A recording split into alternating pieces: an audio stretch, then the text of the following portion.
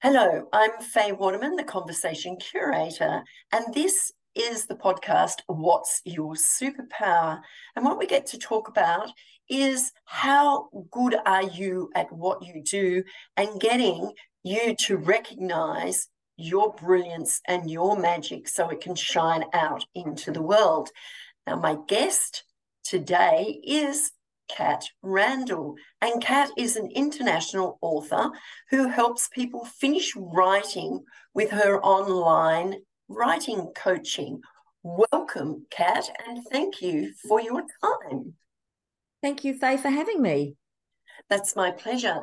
Now, Kat, we're going to talk about what your superpowers are, but I think what we need to do first is have a little conversation about a little bit about your backstory, where you come from and how you got to where you are today. And that will sort of bring out through the conversation your brilliance and your magic and why you are so passionate about what you do today.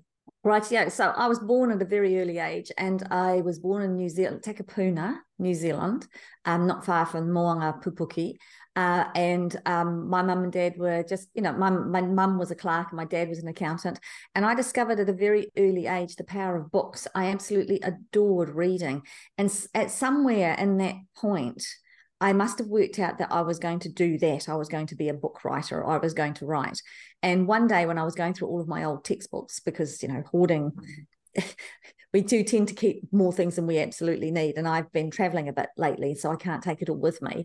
I found a television screenplay of my favorite cartoon that I'd drawn where Batfink, who is this cartoon character with wings with shields of steel, keeps on rescuing people and bringing them back and bringing them back and bringing them back. And then eventually he just lets them fall off the cliff and he flies away. And I thought, that's interesting. Even back then, I must have realized that there are some people who are never going to get saved. And then I thought, but what about the people who do want to be saved? And all through my life, what I've loved doing is telling stories. But the other thing I've worked out is as I've got older, especially since I've had children, is I really like encouraging people. I volunteered at the school to help the children read. I've been part of two very successful writing groups that have published anthologies. And I always tend to thrive within a group of people who are all writing and working towards a goal, which made me realize that actually that's where I'd like to live and help people, because that's what I'm good at. For the last, I'd say 10, 12 years, I've been working with my best friends who are all writers, and we've all been encouraging and helping each other to finish our books.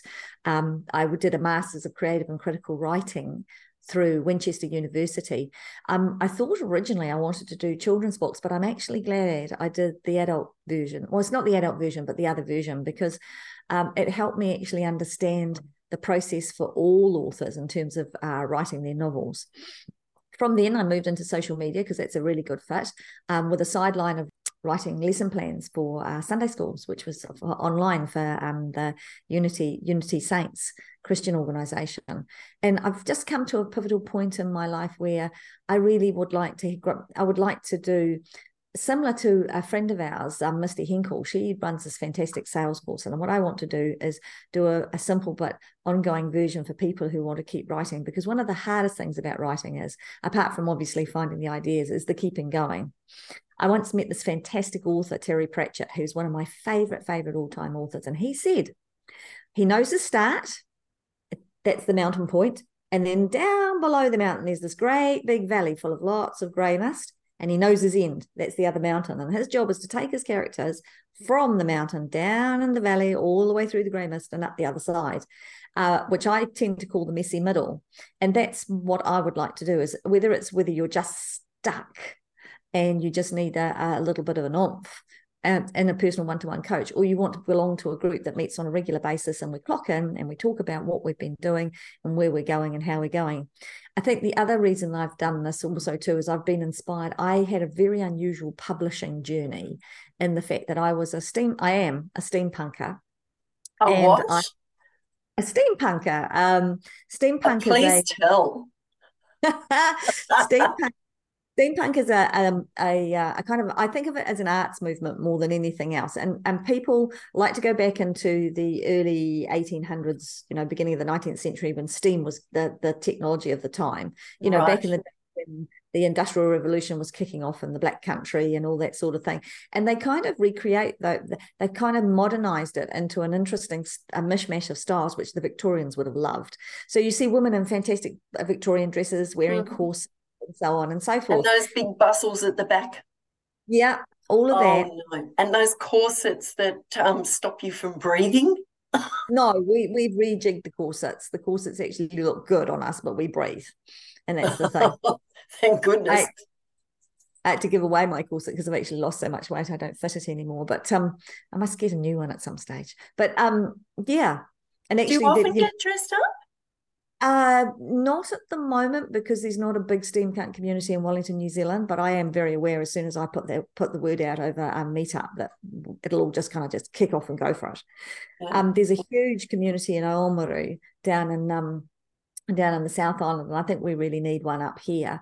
But at the moment, if I do that, that will take me away from coaching people and writing my own books. So I have to kind of very carefully do it. So my character is called Merciful Grace. She's a mechanical maid who can't make an ordinary cup of tea. In fact, her tea has been... What do you mean an ordinary cup of tea? Well, her tea, she travels time and space in a chair, and in some multiverse parallels, her tea has been outlawed as a weapon of mass destruction. The last liquid that she works on goes into her tea. On Monday, she's washing dishes. Her tea is soapy dishwater, soap shards, and tea leaves. Yeah. But you do want her Saturday tea, because on Saturday she was decanting the whiskey. So, well, yes. Everybody likes Merciful Grace's Saturday tea. And interesting character. How did you get that name, and how did you develop that character? What was it that made her come about? She started off, funnily enough, at a Comic Con in London. What had happened is I'd actually got the costume made because I wanted to create a one-woman show about Weyhill Fair. Weyhill Fair is a fairgrounds up in Andover, between Wiltshire and Andover in the UK. And it's where Thomas Hardy's book, The Mayor of Casterbridge, started from. There is a story about a man who sold his wife. He got drunk on pottage and got really angry, and he and his wife had a fight, so he sold her. and that's where... And that actually is true, and it actually happened, and it happened in Weyhill Fair. And I just thought, well, actually, it would be interesting to write a short children's play with, 2 or 3 characters. And I got the costume made up, and I needed to wear a costume to go to Comic Con. Well, you don't need to wear a costume, but I like cosplay. So I dressed up in her uniform, and then I thought, well, who is she? Well, she's a maid. Well, she's not any old maid, because I'm a steampunker, so she'll be a mechanical maid. And then just before the Comic Con came along, there was a poetry slam, a Dickens poetry slam. So I introduced her that way. And unfortunately, bless her, she's very good at talking, so good that I actually lost first place because her intro was... Really? I came second. Yeah, I was aggravated with her. But, that's the thing about her. She's chatty. She's very chatty. Well, you know what? So be it. You actually got a place. You got second place. Is better than no place at all, and you were recognised, so therefore you're in mind's eye. Yeah. Well, the thing is, she became a solid character, and I realised as I met the other steampunkers, because I hadn't met a lot of them at that stage, that actually being a maid... Oh, there's loads of them. I mean, Asylum, which is the premier steampunk event in England, probably gets over about 3,000 people all dressed up. Mm-hmm. How often is it run? Asylum's yearly, but there's also other things, and this brings me back to my story. So they decided to do a steampunk event. The powers that some beautiful people who run the House of Curious Stories decided to run a steampunk event out of the Milestones Museum in Basingstoke, which is only half an hour down the road from where I am. So I volunteered to help. And when I volunteered to help, they had an author's corner. And in that author's corner, there was me, and there was another person called Stephen C. Davies. So I turned up early to listen, as is polite, because I couldn't be there for the whole time, but I wanted at least to talk to the person before and after me. And it turns out that Stephen had written, and at that stage I was doing a lot of research about multiverses. I wanted to know all about different multiverses, because it's a key component of my novel. And he had a book called Cornix Sinistras, and it was about multiverse. I said, okay, I'm going to buy a book. I'm going to buy a book because you've worked really hard. I'm going to buy a book. Tell me about your books. And he told me about all the different series he's writing. And as soon as I knew it was multiverse, I picked it up, took it home, and I read it in 24 hours, literally 24 hours. I put the book together, went to sleep, woke up, stayed in bed and read the book. But the other thing that happened was that he actually stayed, out of good manners, he stayed and listened to my reading, because I was reading the first chapter of my novel. And he turned around and said, I'd like to publish you. And I looked at him and went, oh, okay. Can I just think about that? And I walked around the field thinking, okay, so you've got two choices. You can do it yourself, or you can do it with the help of someone else. Also, too, if you don't take up this offer, you may not ever publish this book. So how about you say yes and see where it takes you? So I said yes, and the rest is history. He has an international arm. One of his writers is in Germany. I'm now based in New Zealand. And the Sun Wind Chair came out a year later. And the Sun Wind Chair has Merciful Grace as a secondary character, and it's the tales of Clark Clarkson. Now, his enemies think that he's not very imaginatively named, but I think it's fine. And so does everybody else. And Clark Clarkson has grown up in a world where when the Luddites came and they smashed up the machines, the women put them back together. So the women became good at science, and suddenly the women had power, and suddenly the world is run by women. And he's a boy that's grown up in a woman-dominated world where the boys stay home and look after the kids. Also, what happened during that time is they invented robots, and the robots decided they wanted rights, and the human beings decided they didn't. So there was a revolution in robots. They actually had to stop the whole world. They had to just stop all the electricity in the world. And we're 50 years on from that thing. And Clark Clarkson discovers when his grandmother dies that there's a secret laboratory under his house, which is very useful for him, and a human-sized figure that looks rather robotic in the roof. That human figure turns out to be Merciful Grace. She's been slow time traveling through time because she's his guardian, and she's waiting for the moment when she's needed. And just as she's explaining all of this to him, and he's going, I don't think I want to borrow this, or right down to the fact that you travel time and space in a chair. His father is kidnapped by dashing pirate robots, and suddenly he has no choice but to hop on the chair hop on the couch, because you can't just have 4 people sitting on a chair. That's health and safety. To hop on a Sun Wind couch with Merciful Grace, a beautiful agent from Sender who he rather likes, and unbeknownst to him, she rather likes him, but for a different reason. Merciful Grace herself, and anybody else they happen to pick up on the way. And they do. They go through all sorts of different places. Like they go to Comfy Chairs Are Us. They then move on, and they're kidnapped by the pirate ship of grumpy old women. And there's a huge battle at the end between the pirates who don't like the robots, who don't want who want to stop an enemy from taking over the multiverse. So it's kind of a satire, but it's also got that rip roaring action adventure. I want to read it, but you've given away the story. And not necessarily, because I haven't told you who the villains are. And okay, I don't want to know any more about the book, but I am going to read it because you've created a curiosity there. And let's leave it at that for anyone who's listening to this that wants to read the book. What's the book called again? The Sun Wind Chair. Now, the book, we had to pull it out because there's a couple of factual inaccuracies in it that I need to fix. And ironically, even for a fiction book, there's sometimes you have to be sensitive about the subjects you're writing about. The book is going to be re-released in December, probably the 1st of December or to 1st to the 12th. The book will be re-released on Amazon. So it'll be The Sun Wind Chair by C.H. Randle. And we also need to renew the cover and a couple of other bits and pieces. It's interesting. I don't know if you know this, but there's a book called Solomon's Mines. It's a must-read if you're into Victorian novels or you're a steampunker. And effectively, he had to do exactly what I'm doing because he talked about an eclipse in Central Africa, and he got the dates wrong. And everybody wrote, okay, he got the dates wrong. So he had to release it again.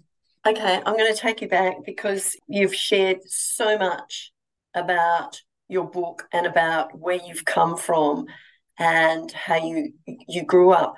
Was there anyone that inspired you as you were growing up? Yes. Hone Tūwhare is a poet is a Māori poet I met when I was at university, and he wrote the most beautiful poem, No Ordinary Sun. It's online. Go look it up. And if you're lucky, you might even hear him read it.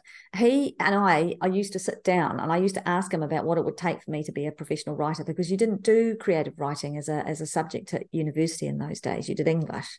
And he basically encouraged me to send things out and what to do.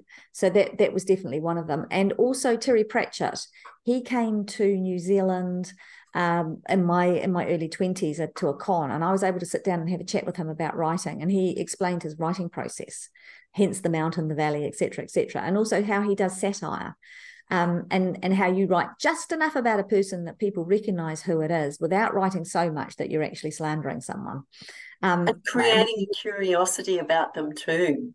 So you're just leaving that little bit. So there's a curiosity that you might or you may not find out reading the rest of the story.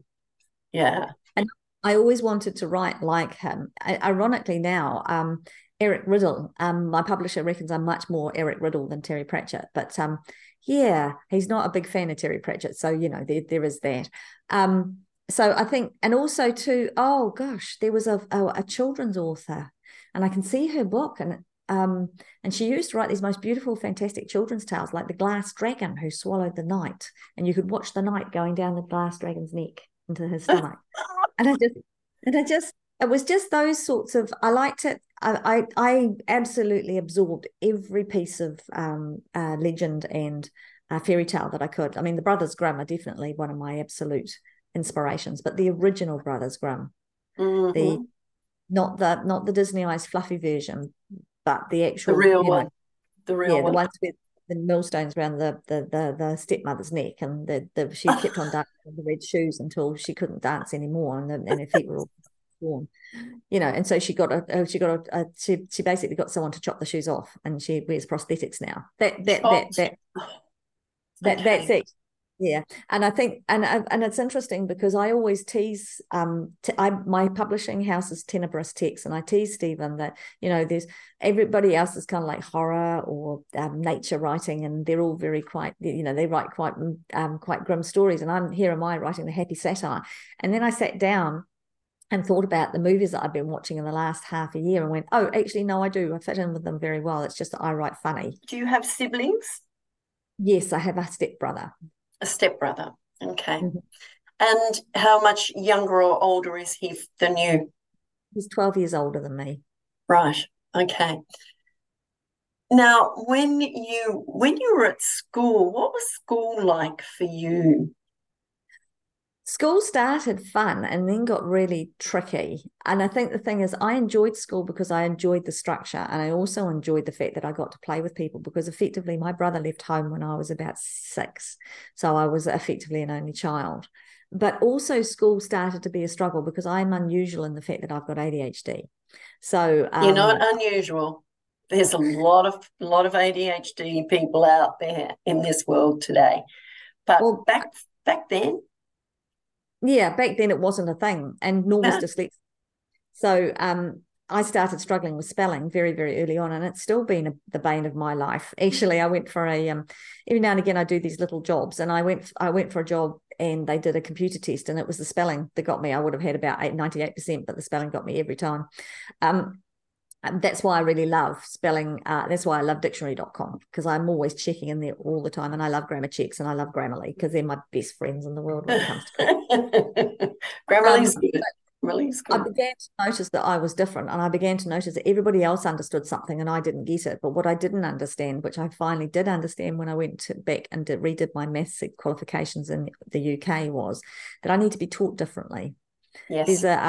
There's a fantastic in Edinburgh, in the Scottish Museum, they have this calculating aid called Napier's Bones, which was invented in the 1600s to help people do very complex calculations. And I thought, God, you know how everyone else got a slide rule? If you'd given me Napier's Bones, I'd be a math genius now. Ironically, I actually went back and had a look at my old report books, because I couldn't bring them to New Zealand, so I kind of photographed them and kept them. I've got digital copies of them, and I'm really good at maths up until I stopped believing that I'm not.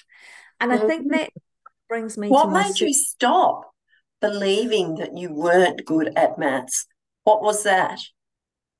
I think it was a combination of stress and an upset in my home life.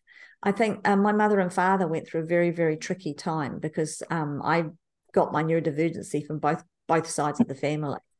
Right. And my father, I think, is a person with autism. I'm absolutely certain about that. He's just very weird. It's that whole social school thing is just not, he's not interested, and it's beyond him. And they came to a parting of ways, and it got very, very difficult. And I think mum was going through a bit of trauma of, well, I won't I, should I, don't I? And a lot of that landed on me. And I lost belief in myself, I think. And I don't know why. And math got harder too. And I don't know why I didn't understand. And I just kind of thought I was dumb. And nobody was there. There was mum didn't understand. She was so caught up in everything to do with dad. She didn't realize that I needed extra help. I did ask for extra repetitive help from my parents, but they were too self-involved. I sort of asked for it at school, but school wasn't kind of geared for it at that stage. So I kind of on. The nicest compliment I ever got from my maths teacher when I went into year 6 was, I really respect you because you keep on coming back. You keep on struggling and you keep on coming back. And that was really useful for me. But if I just had somebody who could just put belief in me, I think I would have been fine. For some reason, I knew I was okay at English. For some reason, I knew that English was going to be okay. And every bit of study I did with English, because I had such a good background in all the reading that I'd done, it made English a lot easier. And also to writing. I've never had any trouble storytelling or writing. And since a lot of the English was about that componency, it made it easier.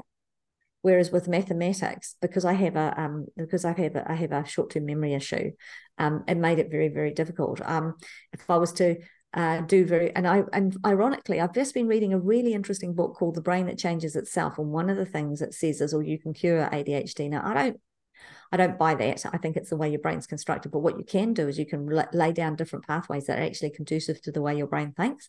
And one of them is, yeah, you can retrain your brain. Absolutely. And one of those things is repetition, and I know that for a fact. If I want to retain something that's super, super important, repetition is key. And that's where accountability is really interesting. And I think it's that experience at school where school suddenly got harder and harder. And what I didn't understand then is it got hard for a lot of people. It wasn't just me. Yeah.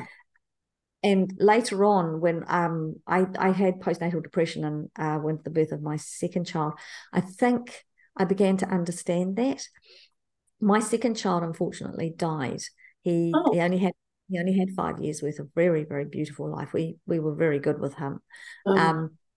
But I'm sorry and sad to hear that. Yeah, we had a support group though. I had a support group who I usually run every day. And it's through that I came to understand that each of us have our own private challenges. Each of us have our own private ways of doing things, And if you get the right support, then that works very well. A woman that I deeply admire is a woman by the name of Barbara Long, and she was one of the first people to set up libraries in prisons in England. And I had the privilege of working, volunteering for her writing conferences for about 4 years while I was doing my MA, and I learned so much about what happens when you get the right support and you get the teaching that works well with you. Absolutely, and that is so vital, to get the right support and the teachers that can take you from where you are to where you need to go, and allow you to feel comfortable, allow you to grow, use your imagination and expand your mind without feeling stop daydreaming, stop dreaming, et cetera. Because I think that when you go to school, you're told, stop daydreaming, stop looking out the window, concentrate on this. And you're not given that, what do you say, that leeway to use your imagination to take you on a journey with whatever subject it is, so that you learn it in the way you learn, not in the way that everybody else learns, because we all learn differently. We do. We very much do. And now with the advent of Montessori and Steiner, that's made, and actually homeschooling being more accepted, that's made it more of And also too with the Maori language nests as well. They're actually a part of that as well. That has brought in a whole raft of choices. And both of my sons went to Montessori because I didn't understand about hyperfocus at that stage, but I do now. But it was, they learn through hyperfocus. So if there's a particular area, like they want to learn about color, so they go to the color area and they spend as much time as they need in the color area before they go on to the next area. Now, of course, being little kids, it's a short time span, but it just helps. And it also helps the parents then focus on, well, what are their strengths? And I always very carefully picked my school for my first son.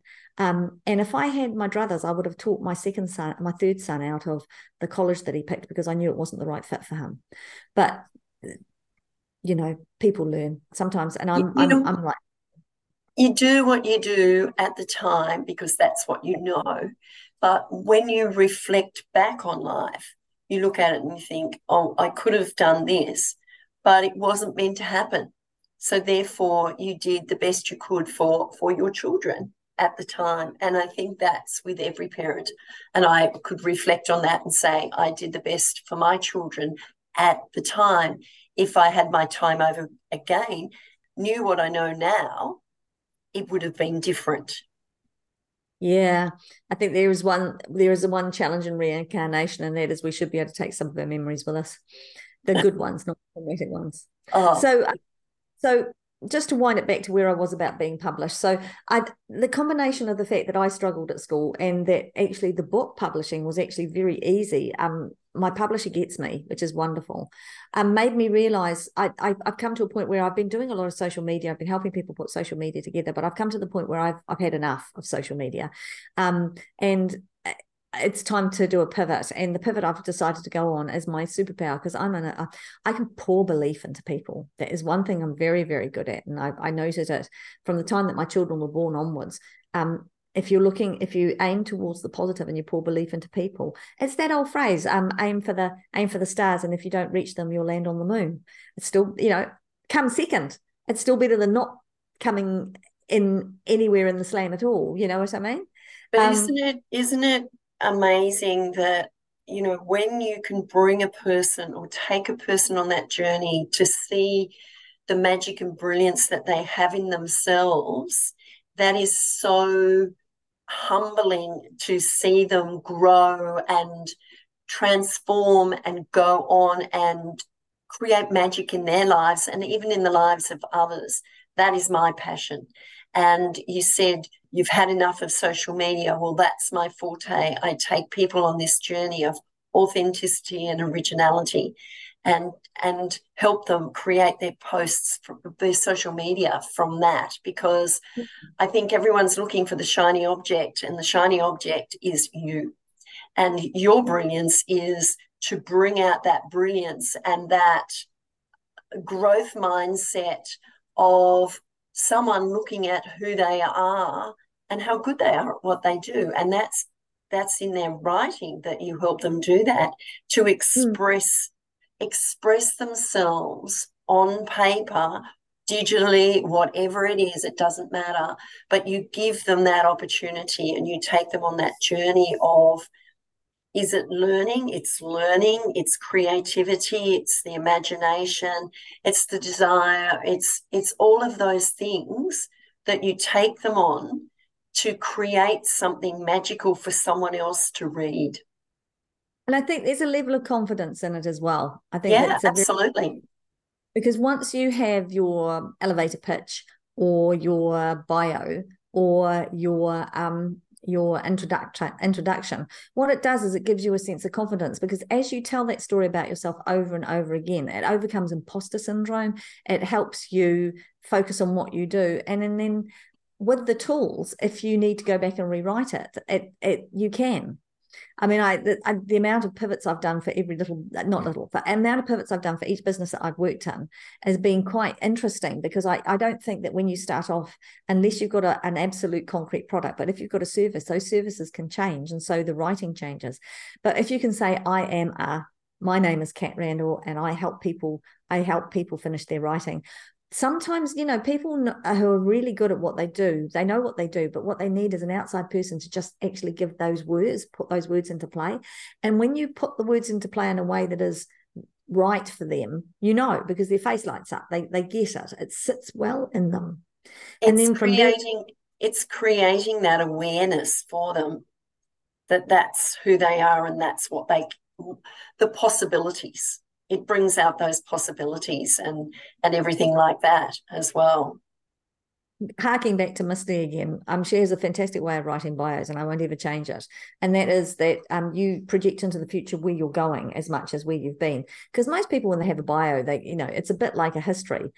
Well-written histories you can read and you're happy with. Not so well-written histories are, and then in 1066 this turned up, and then this happened, and then this happened, and then this happened, which is the way we're taught not to write in school. Whereas with Misty's bio, it's about where we're going. And what the we journey. want to. It is. And I think that's something that is really important. And I also think, especially in social media, people key into those journeys. My posts always do really, really well when I tell a story. I'm noticing now they're not that keen on great big long stories. So flash fiction's definitely the way forward. But again, that's the thing, is it's like you don't need to have everything. People don't need to know that I was really into drama as a kid. People may not need to know that I'm a performance poet. They may not even need to know about Merciful Grace. But if I can say I'm an international author who's published a book, that gives me a credibility. It gives me a credibility. In fact, I could probably possibly go back to university and say, okay, I can teach now. Because that is one of those things. And I think the thing is also, too, what's important, and this is something I've been saying to the business groups I've been talking to, is when my mother died, she took a lot of knowledge with her. Now, luckily, I've been able to go back and find my family in England and put that knowledge back into play. But if she'd gone and I had no contact, that would be it. That would be me done. I would have no idea of her history or her life or what happened. Now, luckily, I've lived a lot of it with her because she had me quite young. But the whole part of England, all her English life, it would have gone missing completely. Luckily, I'm reconnected. But I would have loved it if she'd have written that down, or it have been recorded, and she could have put it into a book and given it to me. And she doesn't have to publish it online. She doesn't have to. She can just have a book that she can pass to her kids. But just having that would have been a legacy. Yeah. It's a legacy. And you've just touched on a point which is really important with everybody. Everybody has a story. Everybody has a legacy. And just because they're your parents, and I'm not saying just because they're your parents doesn't mean to say you know everything about them. You don't know about when they were young and growing up and what their life was like, unless they really take the time to share it with you. And they might share bits and pieces. It's like, if your dad had been to war, he wouldn't share the things that he went through with you. But there's a story there. There's a legacy there. And I think it doesn't need to be shared with the world, but with families, so that you can take that, because there's a history with every family. You can take that from there to their children, from their children to their children, and so on and so on. And I think the more I see this, the more important it is to have your story written or recorded somewhere, so that your family can understand you, because they may not have understood you as a parent when they were growing up. But once they hear your story, they can relate and understand why you were the way you were, if that makes sense. And I was laying in bed one night as I was traveling, and I suddenly realized with my youngest son, he has no idea, because he was born quite late in my life. So a lot of the things that I've gone through, he hasn't seen, and nor my eldest either, because although he was born fairly early, I was a late bloomer in terms of having kids. I had my first child at 28 and my last child at 38. So, there's been a lot of life that pre their experience of me. And also, too, it was interesting. There's a lot of life pre their father as well, which I think is important. I also kind of believe that if they can see that will help them in terms of their journeys, because one has acknowledged that the eldest has acknowledged that he has ADHD, and is now trying to work his way through the system. So what I've been trying to do is just talk to him about, I find interesting things and I send them to him, and I don't get much reply from him because that's the way he is, and that's fine. He's a lot like his grandfather in that respect, quiet on conversation, but when he does talk, it's really interesting. So, yeah. And I think you're absolutely right about the legacy. If I had, if you talk to me about my perfect client would be somebody who's working through And I've decided I want to write my legacy. I want to start the process of writing my legacy, but I'd like to do it in the style of Maya Angelou, but with a twist. The first book of hers I read was Do the Stars Look Lonesome Tonight, and she does a poetry prose that also kind of has a bit of has a point at the end of it, or a poem. So the book's short but very, very interesting, and it's very deep and quite spiritual. And I thought, well, it would be good to do flash fiction because then I could put it online if I needed to. But the other side of it is that one of my friends who was the founder of Flash Fiction in England recommended Callum Kern. He recommended that I partner it with a fairy story that shines a light onto the story. And I thought, that's actually very interesting. And I think the thing for me is short and sweet is absolutely wonderful. I've just finally read Holly Berry's latest book, which is about her aunt. Now, her parents died. Her aunt was one of her aunt's parents lived in the Black Country up in Bilston, and they died. Both of them died. And her brothers were 16 and 14, and the Welfare League considered it retrospectively that they were too young to look after the youngest sister, who was 12. So they sent her to a care home, who sent her to Canada as a working child. And so the sister never got to go back. And they didn't allow them to talk to the letters from the brothers never got through. And she never got to go back. And so these English children were separated from their families and sent overseas in the late 1800s, early 1900s. In the time of the colonies, in the times of the American colonies, but they were sent to Canada, and she never got to kind of connect with her family.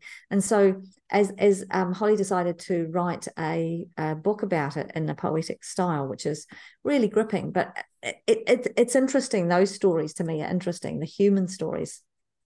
I've been love the human stories. Yeah. And I think the thing is, like, my favorite science fiction authors are based more in the humanity. I love Russell T Davies as Doctor Who scriptwriter because he always tries to bring the humanity of the situation. And I really like I can't pronounce his name, but he wrote Clara in the Sun and Remains of the Day. Ishigo, I think it was Ego Romaro, but don't quote me on that one. And he wrote a fantastic book about clones called Never Let Me Go.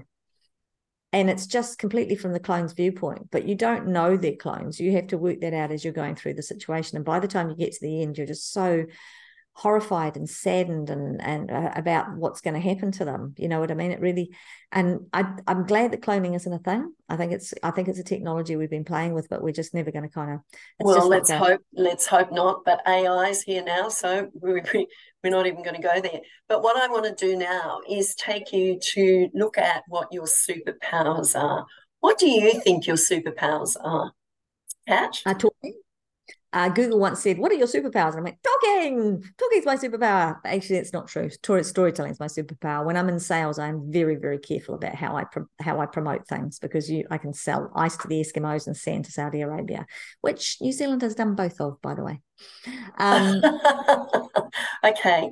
And in the writing, what is it that's your superpower when you're working with someone, one of your clients? When I speak out, I pour belief in. I have an ability to be able to see if it's a good story or not. And everybody's story is a good story. It's just a matter of how you structure it. And what I can do is help them find the right words and find the energy to finish. Do you know what I mean? And have belief that the story that they're writing is a good story and people will want to read it, because they will. And you've said that, they might have the beginning and the end, and then there's this dip here, so you can help them start, they've started, but you can help them go through the ups and downs through to the end to use their imagination and their creativity by giving them the confidence to know that they can do that with your support and nurturing. Yeah, there's a really in the Western world, there's a thing called a 3-act structure, and most novels fit around that 3-act structure quite comfortably. And it's a lovely. It's a bit like, when you're riding a bike and you have training wheels. Well, actually, they don't do that now. What they do is they have bikes that don't have pedals. Yes, so that's right. Balance. Yes. That's right. And then when you've got that, you move on to the pedal bike. So Mm. what this 3X structure does is it gives you the ability to be able to put your story within that without it losing the tone and the voice. And that's something that's actually really, you can listen to a fairy story over and over again, but Margaret Atwood made this point. Okay, there's two ways that you can tell the story. The first one is there was a little girl, she had a red hood and she went into the forest. Or you can start the story, it's awfully dark in the wolf's stomach. That's very dramatic. That's very good because you want to, because then you ask the questions. Who's in the wolf's stomach? Why are they in the wolf's stomach? Why is it dark? Why are they still alive? How are they going to get out? And so reading. And I think that there's been a real surge. There's that television series To Call a Midwife, which is based on the autobiographical novels of the same name. There's a real urge to learn about the things that have gone past. And the thing is, Faye, I'm an unusual creature in the fact that I was born pre-computers, and all my thoughts and all those patterns come pre-computers. Me too. It gives us a kind of an energy and an ability to persevere in a way that people may not have in the same way. And I think the thing is, because I know you can do it and I know how you get stuck in the middle and sometimes it gets messy. Also, too, I can see sometimes I might lean in and say, I think that's a good thing to tell the family, but I don't think now's the time to tell them, or this isn't the point to tell the family that, put it there, or let's consider this very deeply because it could upset quite a few people. So why don't we seal it and they can read that when you've gone to glory. Okay, because yes. And then they can fight amongst themselves or bitch amongst themselves. But your superpowers, I see, are bringing people together, their creativity, nurturing it, getting them to feel confident and comfortable within themselves, to put words on paper, to tell the story or stories that they want to tell. And that's a gift in itself. Would you say that's one of your superpowers? Absolutely. And I think the second superpower is if they have an intention of being a professional, I then turn around and show them where to go to send their stories, because there is a wealth of places you can publish things. Especially online, that has absolutely changed the whole landscape, right down to whether you self-publish with a publishing house, or whether you send it to a publishing house. It's but definitely, bringing people. And it's ironic when you're thinking about that. One of the things I want to do before Christmas is gather my friends who are writers, who are in the process of writing novels, and actually get together once a month over dinner and actually talk about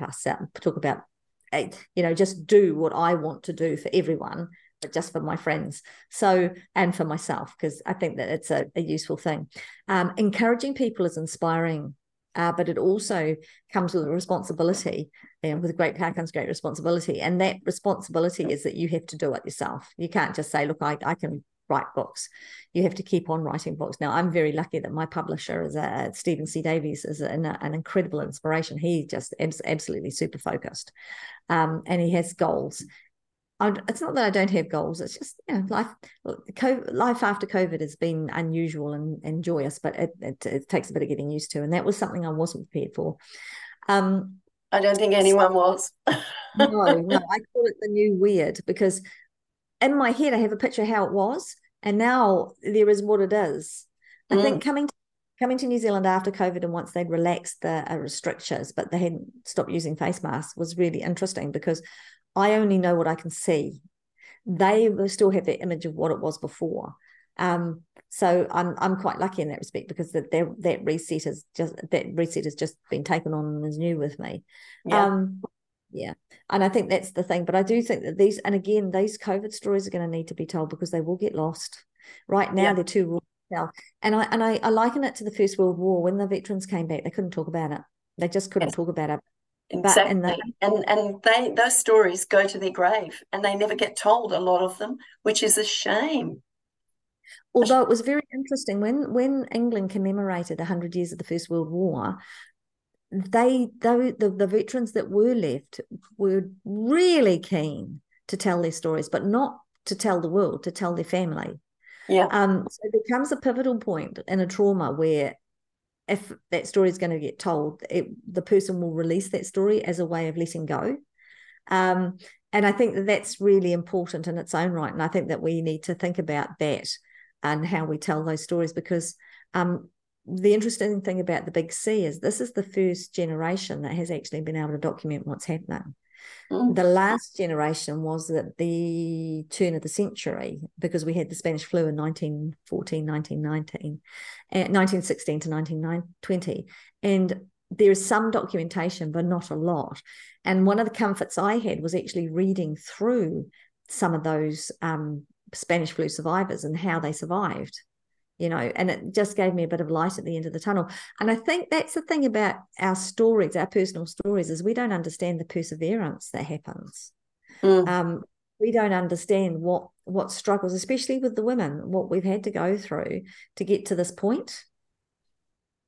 It's all interesting, but how do people get in contact with you, Kat?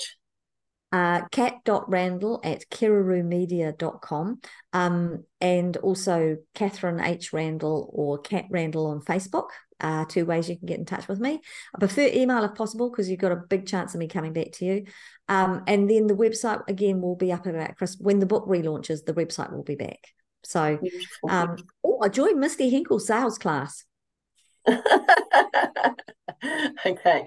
Thank you so much, Kat. It's been an interesting time listening to you, where you've come from, and the achievements and the joy that you actually get out of the history and the storytelling, and what you can see in people and how you bring out their magic and their brilliance and their confidence and their perseverance and persistence to be able to achieve the things that they want to achieve in their life. So thank you so much. I'm Faye Waterman. This has been What's Your Superpower? And I'll be back with another soon. It's bye from me for now. Thank you.